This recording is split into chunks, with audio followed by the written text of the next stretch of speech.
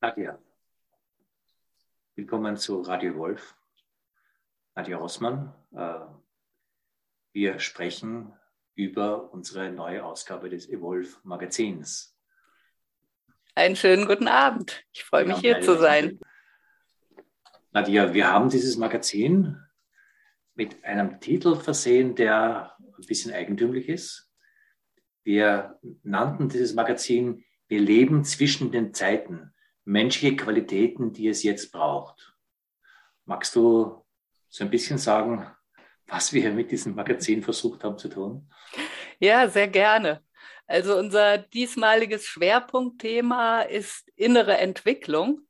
Und ich muss sagen, für mich war dieser Titel, der ja erstmal keine gängigen Assoziationen zu innerer Entwicklung anspricht, dass dieser Titel für mich eigentlich das Tüpfelchen auf dem I ist, weil er wirklich so eine Zeitbefindlichkeit einfängt, die wir wohl alle spüren in unserem Leben, in der Welt, aber die für meine Wahrnehmung zumindest selten so präzise auf den Punkt gebracht worden ist, weil dieses Dazwischen ja unwahrscheinlich viel aufrührt, uns an vielen Stellen im Alltag spüren lässt, dass wir mit dem, wie wir aufgestellt sind, irgendwie nicht mehr weiterkommen. Und dieses Dazwischen, das einfach mal ins Gespräch zu bringen miteinander, das erachte ich für sehr wesentlich, weil wenn man von dem Einfallstor innere Entwicklung kommt, landet man irgendwie sofort bei sich selber, weil man es so gewohnt ist, Entwicklung als etwas eher Persönliches zu sehen. Und ich denke, wenn wir über zwischen den Zeiten zu stehen sprechen, dann eröffnet sich sofort das Tor zur Welt, wie sie gerade ist und wie sie uns alle auch mit vielfältigen Herausforderungen anfragt. Man kann es natürlich auch genau von der anderen Seite her aufrollen. Wir leben gerade in sehr herausfordernden Zeiten, wo es sehr darum geht, ja, wie finden wir Antworten auf diese Zeiten. Und das ist auch notwendig. Und wir versuchen ja auch vom Magazin her hier einfach auch immer wieder Menschen zu bringen, die hier, ich sag mal, mit Antworten ringen und Antworten einbringen. Aber wir sind ein Magazin für Bewusstsein und Kultur. Und wir dachten, und da gibt es mehrere Hintergründe, wie wir dazu kamen, sozusagen die Innenseite dessen zu beleuchten. Also nicht, welche Lösungen brauchen wir, sondern was braucht es von uns, um Lösungen zu finden. Das ein bisschen unseren Anspruch, eben ein Magazin für Bewusstsein und Bewusstseinskultur zu sein. Die Frage an uns selber zu richten, sind wir denn überhaupt up to the task? Sind wir wirklich dafür da, uns diesen Herausforderungen zu stellen? Und dieser Titel "Zwischen den Zeiten", der uns ja allen sehr gut gefallen hat und so wie ich das auch höre, jetzt auch bei den Lesern eigentlich gut ankommt, der bringt was auf den Punkt, was spannend ist, auch sozusagen mit dieser Linse drauf zu sehen, nämlich, dass wir alle ein Weltgefühl haben oder eine Weltwahrnehmung haben, dass offensichtlich was zu Ende geht. Und dann gibt es viele Diskussionen, was hier zu Ende geht, ob das jetzt der Neoliberalismus ist oder die westliche Kultur, die westliche Demokratie oder ob unser Planet den Bach runtergeht. All diese Dimensionen, Finanzkrise, all die Krisen, all Dinge, die wir auch im Magazin immer wieder mit angesprochen haben. Aber gleichzeitig ist auch so ein Gefühl da, wir wissen noch nicht, was hier eigentlich anbricht. Und wir haben diesen Begriff auch aufgenommen von jemandem, der hier mit im Magazin zu Wort kommt, Zack Stein, der das ein bisschen anders formuliert hat. Er spricht zwischen den Welten, meint aber was Ähnliches. Und dieses Ernstnehmen, dieser Zwischenposition, wo man auch nicht zu schnell sein soll, jetzt sozusagen schon die Lösungen zu haben, weil man sich auch ein bisschen in dieser Nebelzone auch ankommen muss, um dann daraus Antworten finden zu können. Und es braucht auch große menschliche Qualitäten hier mal in dieser Ungewissheit anzukommen. Und das ist Teil dessen, was wir hier versucht haben anzusprechen.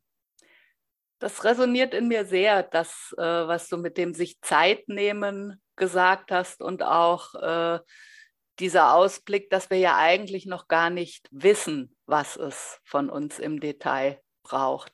Weil auf eine gewisse Weise leben wir ja in einer paradoxen Situation. Wir haben unglaublich viele Entwicklungstheorien, die unser inneres Menschsein kartografiert haben und die uns auch schon Ausblicke geben auf Potenziale, die wir als Menschen noch nicht verwirklicht haben, in die wir hineinwachsen können. Aber gleichzeitig stehen wir eben in einer Zeit, wo man immer wieder so das Gefühl hat, es reicht nicht oder es fehlt was. Oder allein diese Frage, wie können wir wirklich, wie du es angesprochen hast, in der Ungewissheit erstmal einen Moment verweilen und sehen, wie wir darauf überhaupt reagieren können oder damit sein können. Also diese Fähigkeit erstmal auszuhalten, was ist, bevor man nach der nächsten Kehrtwende und dem nächsten Ausweg sucht. Und ich glaube, da gibt das Heft erste Anhaltspunkte, dass es nicht nur darum geht, dass wir jetzt in Hypergeschwindigkeit bessere Menschen werden müssen, sondern dass es auch darum geht, dass wir uns zusammen in dieser Herausforderung finden müssen. Dann hat das Heft natürlich auch einen ganz speziellen Hintergrund. Das hat auch mit unseren Freunden von den metamodernen Kreisen zu tun. Es gibt ja seit einigen Jahren diese UNO-Nachhaltigkeitsziele, diese Sustainability Goals, wo die Vereinten Nationen sich zumindest darauf geeinigt haben, was wir an Nachhaltigkeit bis 2030 brauchen, um diesen Planeten erhalten zu können. Und da gibt es viele Diskussionen darüber, ob die ausreichen, was fehlt, was dran erweiterbar ist. Es gab aber einige Initiativen, die sagen, da fehlt was ganz Fundamentales in diesen Nachhaltigkeitszielen. Und das ist die innere Dimension, eben die Bewusstseinsdimension. Und da haben sich einige Wissenschaftler zusammengefunden, vor allem aus Skandinavien, aber auch weltweit. Die haben sozusagen eine Ergänzungsinitiative gegründet. Die nannten sie Inner Development Goals Initiative. Da sind Wissenschaftler dabei wie der Robert Keegan, einer der prominentesten Entwicklungspsychologen der Welt. Diese Initiative hat auch einen sehr starken Anschluss an den akademischen Betrieb, also das ist in der Universität in Stockholm beheimatet, hat auch eine Zusammenarbeit mit der Industrie, also es gibt auch fortschrittliche Firmen wie IKEA oder Ericsson, die sich hier dran beteiligen, hier einfach herauszufinden, welche inneren Entwicklungspunkte braucht es für uns als Menschheit, um mit dieser Zeit, in der wir gerade stehen und in den Herausforderungen, in denen wir gerade stehen, zurechtkommen zu können oder hier auch dafür da sein zu können für diese Zeit. Und diese inneren Development Goals, Entwicklungsziele, waren Teil dessen, was uns motiviert hat, diese Ausgabe zu machen, weil wir gedacht haben, ja, das ist auch evolved, zu überlegen, welche innere Entwicklung braucht es, um unserer Zeit in diesem Krisenmodus auch eine innere Reife geben zu können. Ich empfinde dieses Projekt auch wirklich als einen Meilenstein, muss ich sagen, weil viele dieser Entwicklungsherausforderungen, vor denen wir stehen, werden ja schon seit geraumer Zeit auf systemischer Ebene oder auf institutioneller Ebene betrachtet und bearbeitet. Aber diese Frage, was braucht es von uns, damit wir diese notwendigen Entwicklungsprozesse überhaupt menschlich füllen können, die wird sehr selten, sehr systematisch gestellt. Und ich habe den Eindruck, dass dieses Projekt auch durch seine wissenschaftliche Validierung da wirklich etwas Neues erforscht, um einfach diese Wechselbeziehung. Wer sind wir als Menschen und welche Systeme können wir damit zum Beispiel auch schaffen?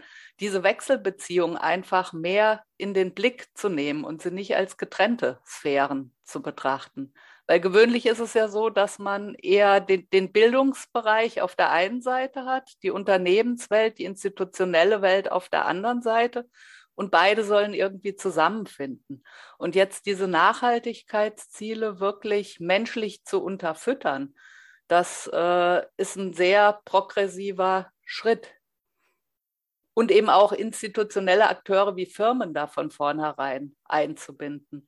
Weil zum Beispiel ein Outcome auch aus unserer letzten Ausgabe war, das hat man in den Evolve-Salons dann sehr gemerkt, wie stark wir eigentlich auch durch die institutionelle Ebene geprägt sind in unserer Menschlichkeit und wie schwer es uns fällt, uns von solchen strukturellen Rahmen auch zu emanzipieren, um dann aus einer anderen, vertieften inneren Haltung und auch aus einem anderen Miteinander ganz neue Systeme entstehen zu lassen.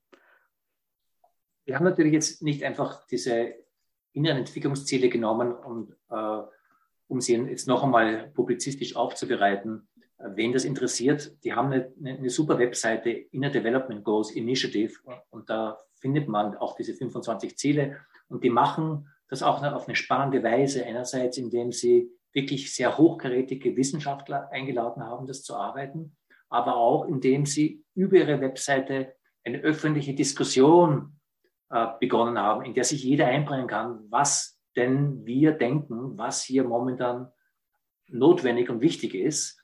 Diese erste Phase haben sie zum Gutteil jetzt auch abgeschlossen, und dem folgt jetzt eine zweite Phase, die ich auch spannend finde, nämlich nachzusehen, wenn wir diese inneren Entwicklungsziele haben, welche Methoden, welche Initiativen, welche Schulen, welche Praktiken gibt es, die uns hier weiterhelfen können. Das heißt, hier auch eine Methodensammlung zusammenzustellen, um dann in einer dritten Stufe auch zu sehen, wo können wir diese Methoden zusammenfassen, so im Sinne von John Verweke, eine Ökologie der Praktiken miteinander zusammenzubringen, die uns als Menschen hilft, auf der Höhe der Zeit zu sein, innerlich, und hier einfach zu sehen, was braucht es von uns und wie können wir uns einfach auch menschlich hier entwickeln, Tiefe gewinnen, Weite gewinnen, Perspektive gewinnen.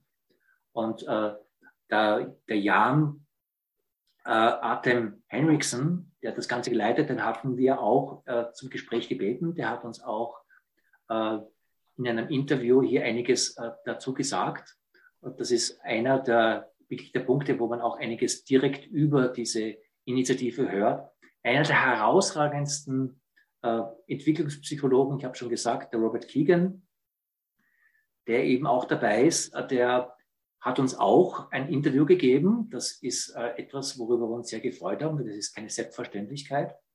Und ich muss sagen, dass dieses Interview mit dem Robert Keegan auch eine der ersten großen Überraschungen für mich, für uns war, weil ich hatte erwartet von dem Robert Keegan, dass er uns so seine Entwicklungstheorie präsentiert, die wirklich sehr ausgereift, sehr differenziert ist, auf das sich viele Leute beziehen. Und er hat das am Anfang so ein bisschen getan, aber er ist eigentlich auf einen Punkt gekommen, der mich sehr überrascht hat, weil er ist sozusagen Mr. Entwicklung, Mr. Menschliche Entwicklung. Und er war in dem Gespräch sehr nachdenklich, auch sehr herzlich, und hat so aus eigenen Erfahrungen geschildert, die er so hatte über die Jahre. Eine dieser Erfahrungen, die mich persönlich wirklich sehr betroffen hat, war, dass er nach dem Wahlsieg von Trump, also 2016, bei der Wahlparty war.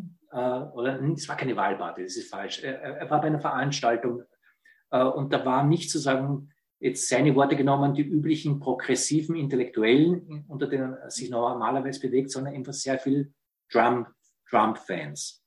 Und er war dort ein wenig verdutzt, weil diese Menschen nicht, wie er erwartet hatte, einfach so triumphierend, ja, wir haben gewonnen, America is back again, in dieser Art und Weise da war, sondern was er wahrgenommen hat, dass diese Menschen tief erleichtert waren.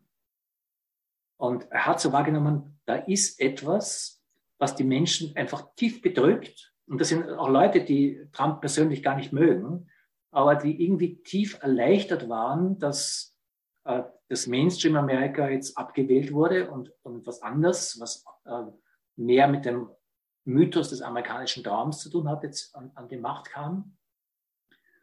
Und er hat auch noch eine andere Geschichte erzählt in dem Interview, nämlich eine Begebenheit mit einem Rabbiner, einem befreundeten progressiven Rabbiner, der versucht hat, in den letzten Jahren sozusagen seine Arbeit in der Gemeinde progressiv zu gestalten, indem er nicht das traditionelle jüdische Programm hier abspielt, sondern einfach versucht, Leute auf neue Art und Weise, Jugendliche hier mit reinzubringen und anscheinend damit auch erfolgreich war, aber der ein Gespräch hatte mit einer jungen Frau, die auch sehr betroffen war, die gesagt hat, Rabbi so und so, ich weiß jetzt den Namen nicht, seit Kindheit auf mit meinem Vater ist unser Gottesdienst so und unsere Riten so, war das alles falsch, was wir gemacht haben, weil du machst alles anders.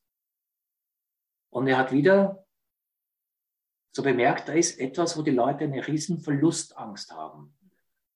Und Robert Kegan hat hier einen Punkt gesetzt, den man von einem Entwicklungspsychologen so vielleicht nicht erwartet. Er hat gesagt, Entwicklung ist unheimlich wichtig, aber wir müssen genauso ernst nehmen, und er hat es so formuliert, unsere Angst vorm Sterben. Und zwar nicht nur von unserem individuellen Sterben, sondern auch von unserem kulturellen Sterben, dass sozusagen unser Vertrautes stirbt. Und das hat, glaube ich, viel mit unserer Zeit zu tun, dass wir, wenn wir auf der Höhe der Zeit sein wollen, wenn wir wirklich als Menschen anwesend sein wollen, dass wir auch eine Empathie haben für das, was momentan an Verlustängsten da ist. Und dass es nicht darum geht, jetzt noch komplexer denken zu können, noch mehr Perspektiven zu halten, sondern dass es auch einen Respekt dafür gibt, dass hier eine große Angst vom Sterben da ist, die außerdem unter anderem in uns selber auch der Fall ist. Mhm. Und das war schon ein sehr spannendes Gespräch.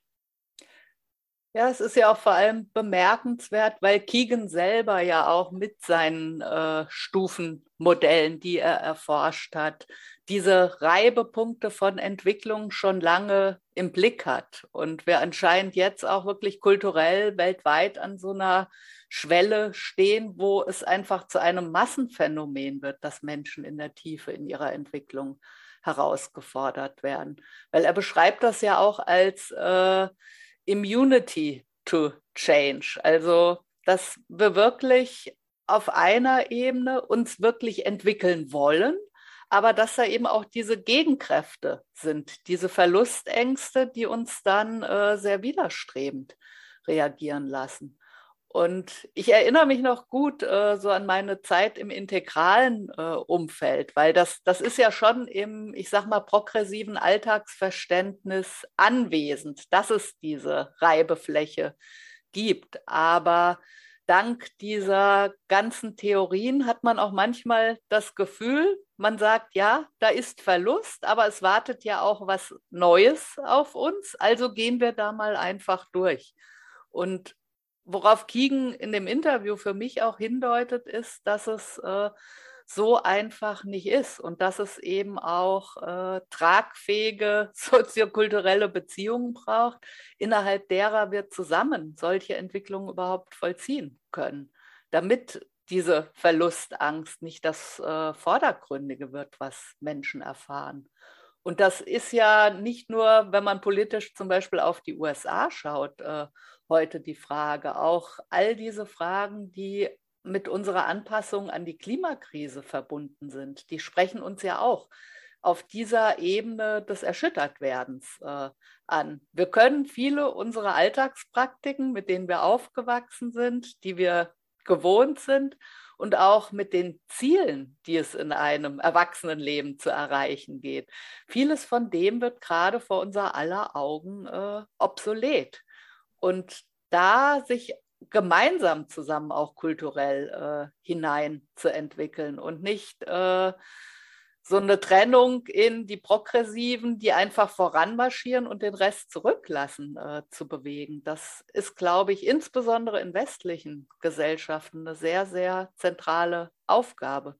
Und mich hat es auch sehr berührt, wie er wirklich aus einer Position der tiefen Menschlichkeit, des tiefen menschlichen Verstehens das betrachtet und merkt, dass die Theorie eine Sache ist, aber aus dieser Theorie dann was Menschendienliches wirklich erwachsen zu lassen, nochmal mehr Schritte braucht.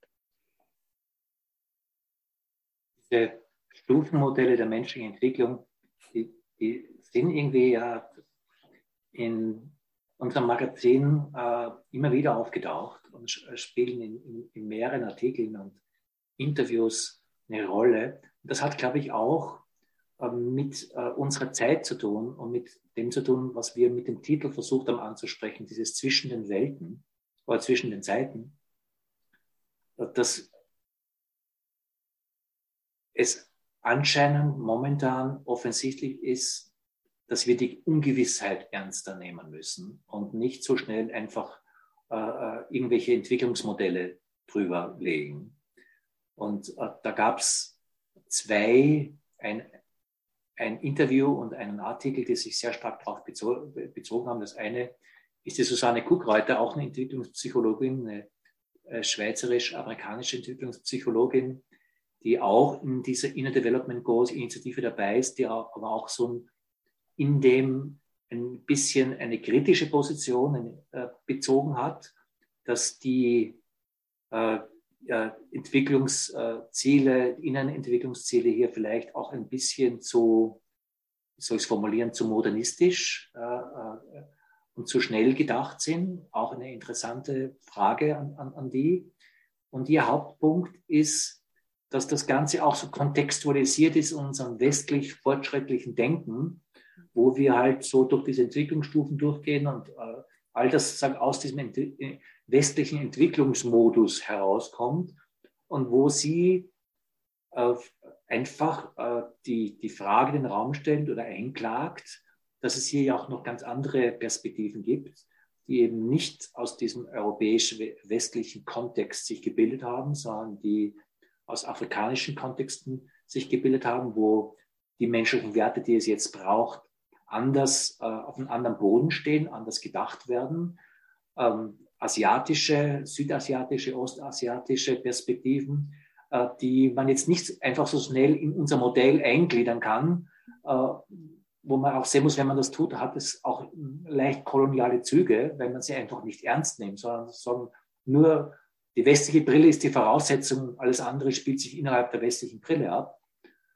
Und hier mal den Blick aufzumachen, egal was rauskommt, ob hier andere Perspektiven auch ihre eigenständige Berechtigung haben. Und das ist eine spannende Fragestellung, die sie macht, auch in der Frage, welche menschlichen Qualitäten kommen hier in die Sichtbarkeit, wenn wir mal hier andere Blicke ansetzen. Ich fand vor allem interessant, Susanne Kuckreuter ist ja auch in ihrer Arbeit in der letzten Zeit viel in Afrika unterwegs und dort eben in einem sehr lebendigen Austausch mit regionalen Initiativen. Und sie hat zum Beispiel dieses Ubuntu-Thema, ich bin, weil du bist, auch angesprochen in dem Interview mit uns.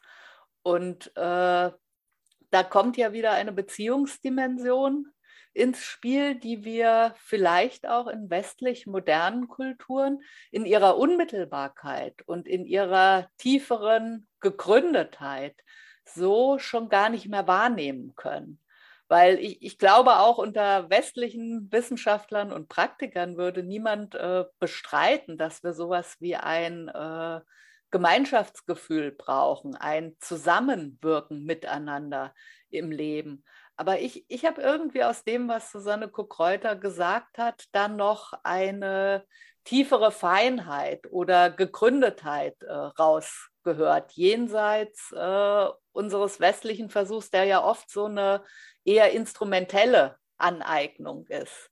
Also in westlichen Entwicklungskonzepten zum Beispiel, der Schamanismus, der blüht ja gerade wieder richtig auf, weil man spürt, dass uns bestimmte Perspektiven von Verbundenheit verloren gegangen sind. Und gleichzeitig wird das dann leicht zu einem Klischee einfach. Also, dass wir uns hier in der Kultur was schnappen, dort in der Kultur was schnappen und versuchen, da was zusammenzubasteln. Aber worüber sie spricht, ist auch wirklich dieses, worin Menschsein gründet, das in seiner Vielfalt auch nochmal auf eine neue Weise verstehen zu lernen. Weil du hattest auch asiatische Kulturen angesprochen und asiatische Kulturen haben vielfach heute, auch wenn sie sehr, sehr modern sind, noch ein ganz anderes Zusammengehörigkeitsgefühl, auf denen Gesellschaften und individuelle Leben basieren. Und für mich ist ihre Arbeit auch wirklich so ein Versuch, das, was in anderen Kulturen geschieht, ernster zu nehmen und damit auch in einen Austausch zu treten, der versucht, sich Aneignungsstrategien zu enthalten.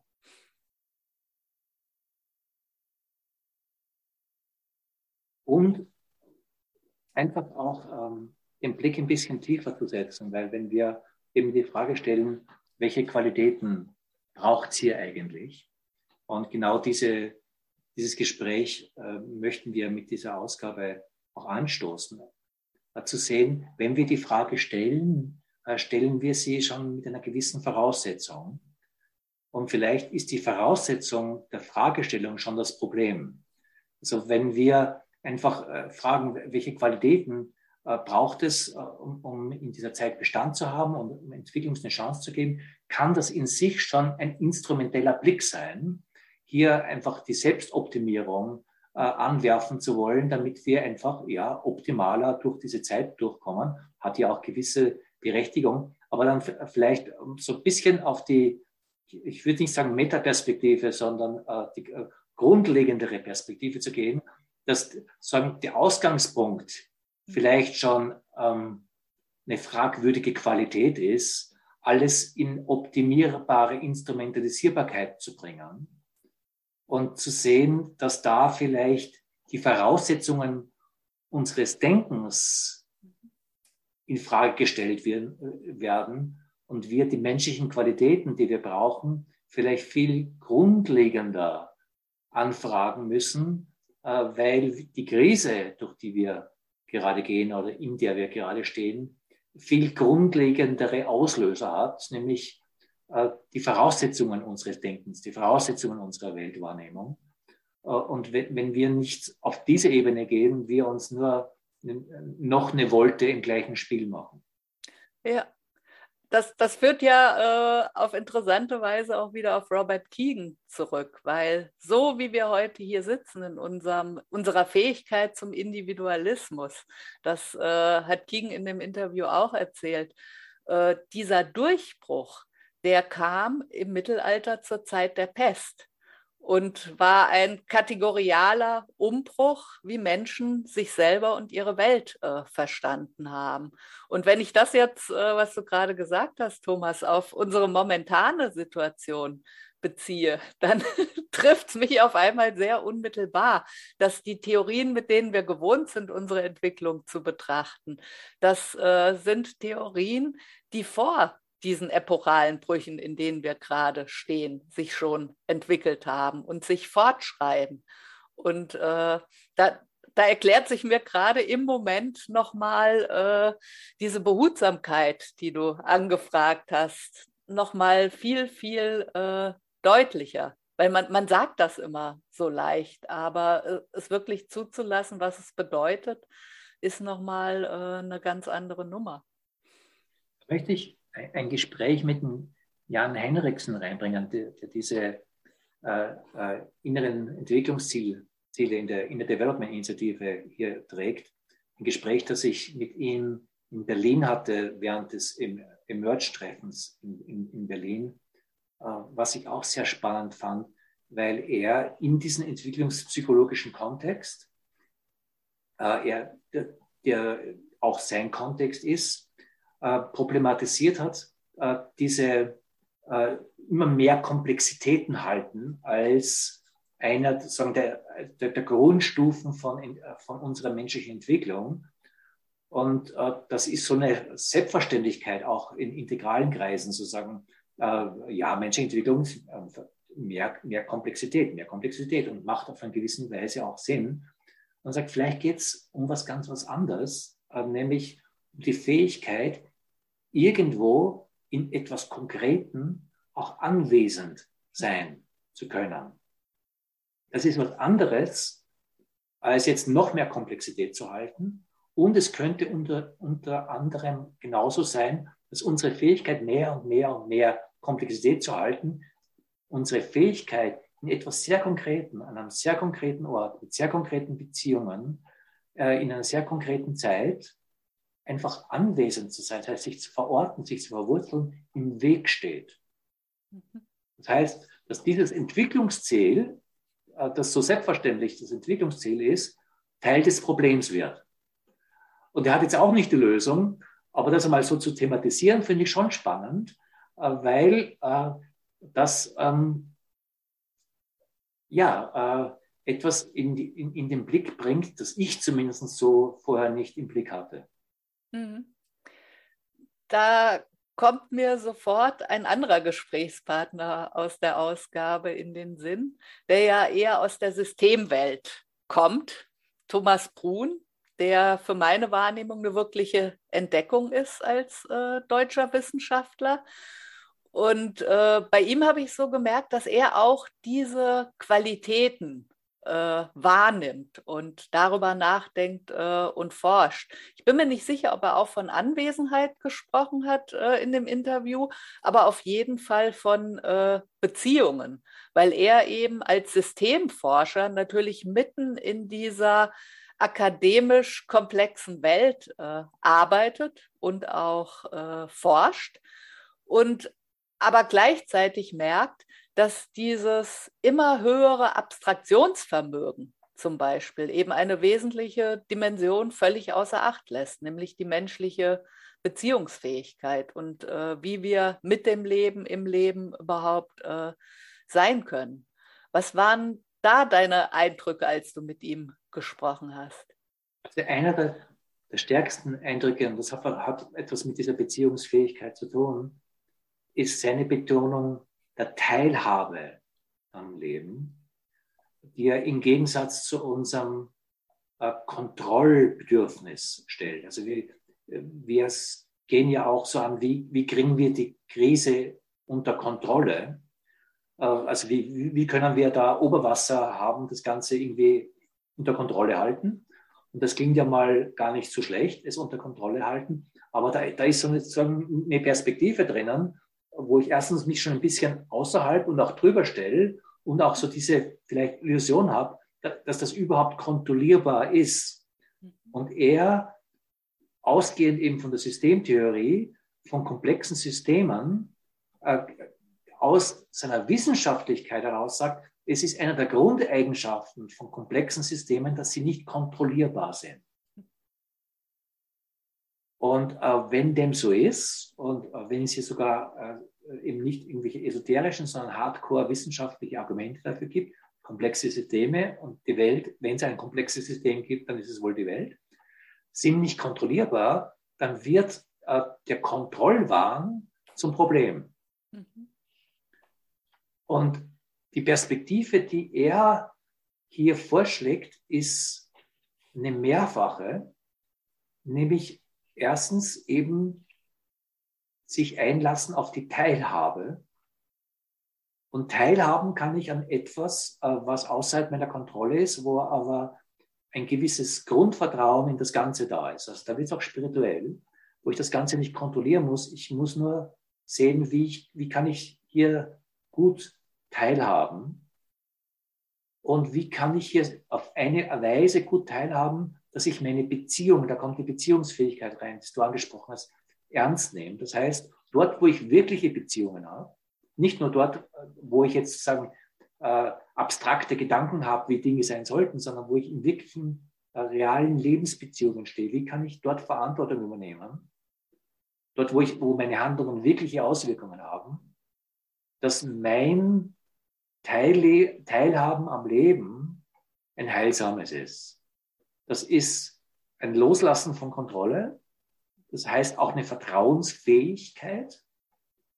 Das ist dann sozusagen dieser Teil, wo es spirituell wird aus meiner Sicht, weil Vertrauensfähigkeit ja nur irgendwie begründet ist, wenn sie eben angebracht ist, also wenn das Ganze vertrauenswürdig ist. Und das ist aus meiner Sicht eine der Grunddefinitionen einer spirituellen Haltung. Das Ganze ist vertrauenswürdig. Und dann ernst nehmen meine Lebenssphäre, dort, wo ich wirklich bin, nicht dort, wo ich mich sozusagen in Abstraktionen hineindenke. Und dann dort, wo ich wirklich bin, auf eine Weise teilhaben, dass es lebensförderlich ist. Das fand ich eine unheimlich spannende andere Perspektive der Qualitäten, die es braucht, als die, wie wir sie oft denken. Ja, und ich glaube, das führt uns auch in eine neue Form von Spagat, weil das Lebensförderliche, sich danach gemeinsam zu justieren, das ist eine Sache. Und gleichzeitig glaube ich auch, ist es genauso wesentlich, wirklich gemeinsam diesem existenziellen Erschüttertsein begegnen zu können und das nicht auszublenden. Ich hatte im Kontext unserer Arbeit an dem Magazin unglaublich viel recherchiert über Aktivistenprojekte zum Beispiel, die sich dem Klimawandel zuwenden und wie diese Aktivisten mit der Tatsache umgehen, dass sie für eine Sache kämpfen, aber gleichzeitig dieses Damoklesschwert über uns allen als globaler Gemeinschaft hängt, dass wir es vielleicht auf diesem Planeten nicht schaffen werden. Und da gibt es inzwischen unglaublich viel wissenschaftliche Forschung, weil uns das einfach wirklich in eine Situation stellt, die existenziell nicht verkraftbar ist. Also wie wir als Menschen können uns irgendwie nicht vorstellen, dass wir wirklich aussterben könnten.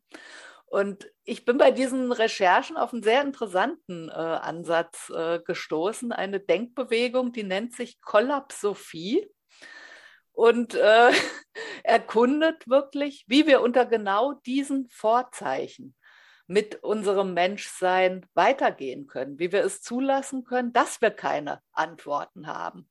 Weil es sagt sich auch immer so leicht, nicht wissen, nicht kontrollierbar.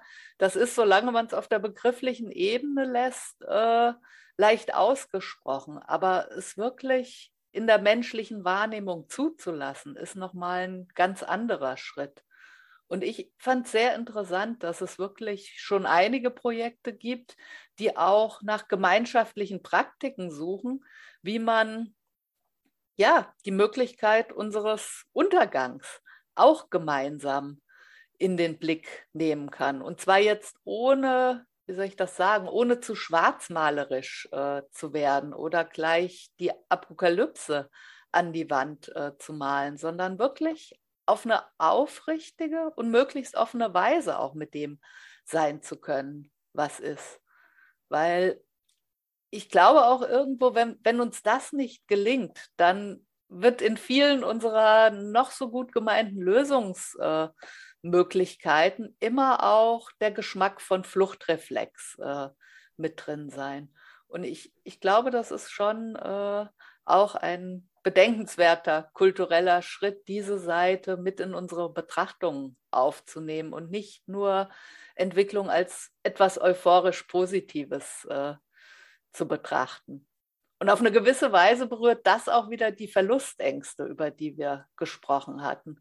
Weil wir sind ja wirklich in dieser paradoxen Situation, dass wir uns entwickeln wollen, aber gleichzeitig, wenn man sich die Daten zum Klimawandel ansieht, man schon auch ins Grübeln kommt, wie das wirklich konkret weitergehen kann auf diesem Planeten. Ich würde gerne den Punkt, den du jetzt angefangen hast herauszuarbeiten, nochmal nachfragen wollen, weil das schon eine ziemlich wesentliche und ungewohnte Einsicht ist. Und ich kann mich erinnern, wie dich das einfach in der Recherche auch sehr beeindruckt hat, dass das wesentlich ist, um auf eine reifen Weise hier anwesend zu sein und man könnte das mit Kollapsologie sehr schwarzmalerisch denken, aber warum ist das aus deiner Sicht etwas, das uns wirklich als menschliche Fähigkeit momentan oder umgekehrt gesagt, dass wir als menschliche Fähigkeit momentan dringend brauchen, um dafür da zu sein, was wir hier auch in Zukunft entwickeln können? Da ist irgendwie so ein schwarzer Punkt, der hier mit reingebracht werden möchte, der offensichtlich das ganze Bild dreht. Mhm. Ja, und das ist ein paradoxer schwarzer Punkt, weil eigentlich sollte man meinen, wenn man sich mit solchen düsteren Themen beschäftigt und sie dann auch noch zum Beispiel in gemeinschaftlichen Zusammenhängen anspricht, dass man dann nur noch düsterer wird. Aber in meiner Wahrnehmung ist das auch ein Gegenpol zu einer zu progressiv euphorischen Kulturbewegung, die sich dieses Eingeständnis nicht erlaubt. Und Menschen, die aber wahrnehmen, was alles zum Beispiel auch schon verloren ist, die spüren, dass es sich nicht ignorieren lässt, was an möglichen Gefahren vor uns liegt.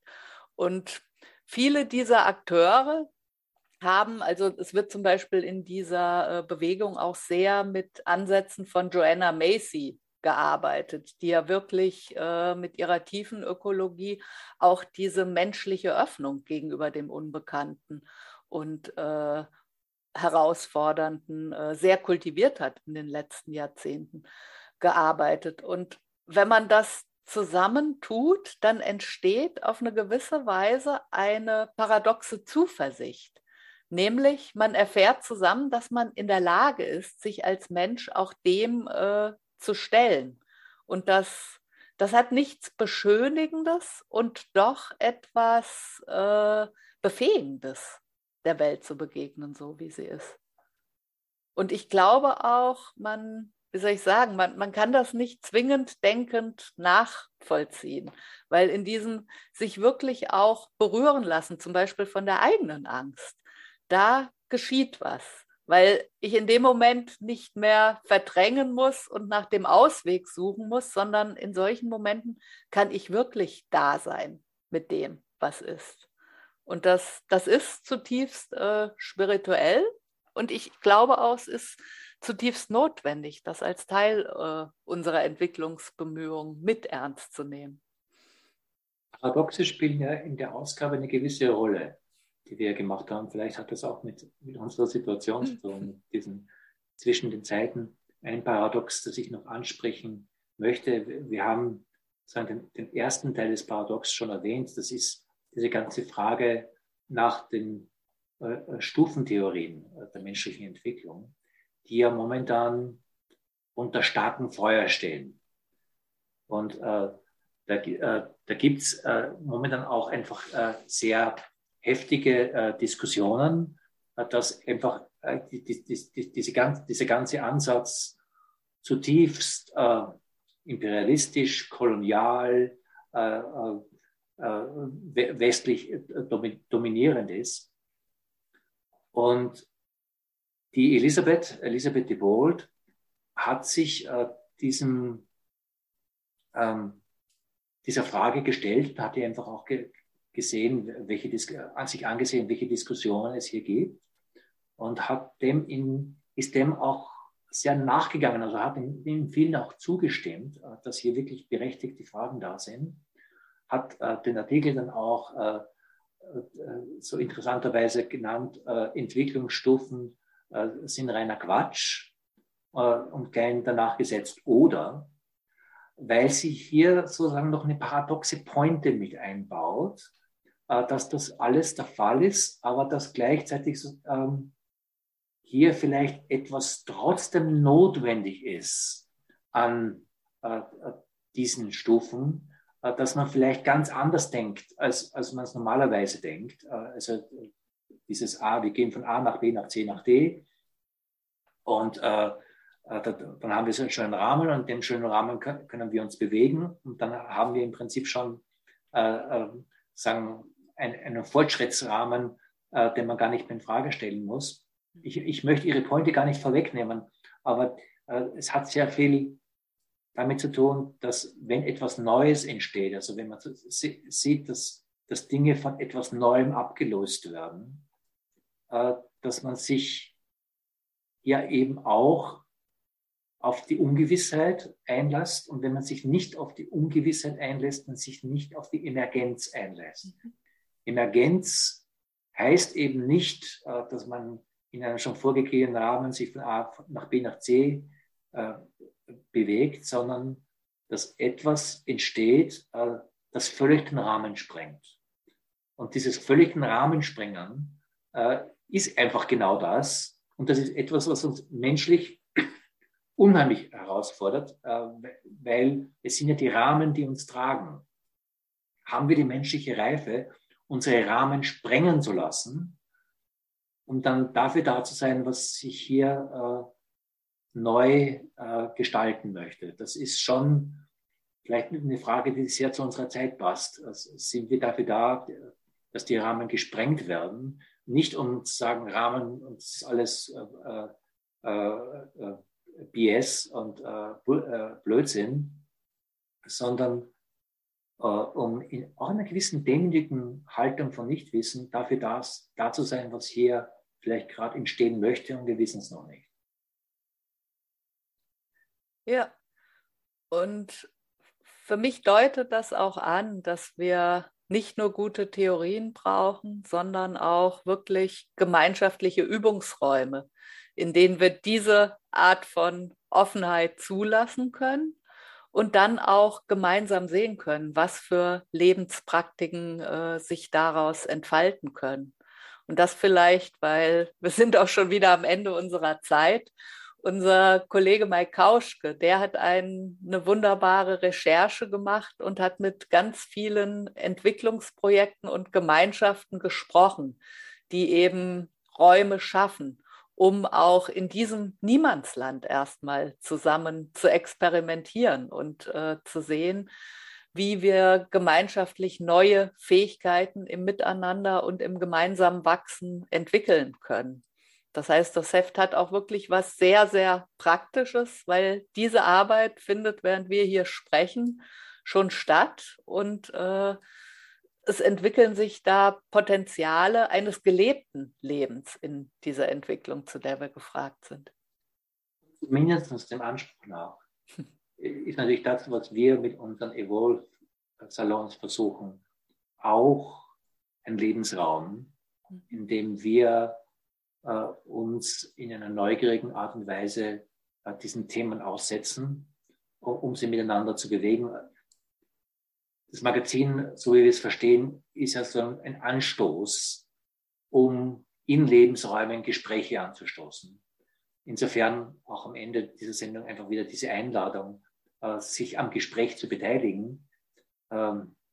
Natürlich überall, an welchem Frühstückstisch man auch sitzt, mit wem man da auch am Frühstückstisch oder im Mittagsbuffet sitzt. Aber wenn man will, auch in einer konzentrierten Form in den Evolve-Salons. Teil dessen, was wir hier anstoßen wollen, sind einfach Gespräche, wie wir Qualitäten entwickeln können, die uns helfen, diese Zeit, die davon bin ich überzeugt, es eine Zeit zwischen den Zeiten ist, tragen zu können, damit hier etwas durch uns und mit uns entstehen kann. Und das ist auch Teil dessen, was wir mit dem Magazin versuchen. Ich bin happy mit dem Magazin. Ich glaube, es ist uns was gelungen. Das letzte Urteil liegt bei den Leserinnen und Lesern. Insofern auch ist eine Einladung zum Lesen. Wir sind auch sehr gespannt, Rückmeldungen zu hören, im Guten wie auch im Kritischen. Das ist Teil des Dialogs. Wir freuen uns, von euch, von Ihnen zu hören. Ja, und wir wünschen Ihnen viel Freude beim Stöbern im Magazin. Ja, danke dir. Vielen Dank. Abend dir. Ja, einen schönen Abend.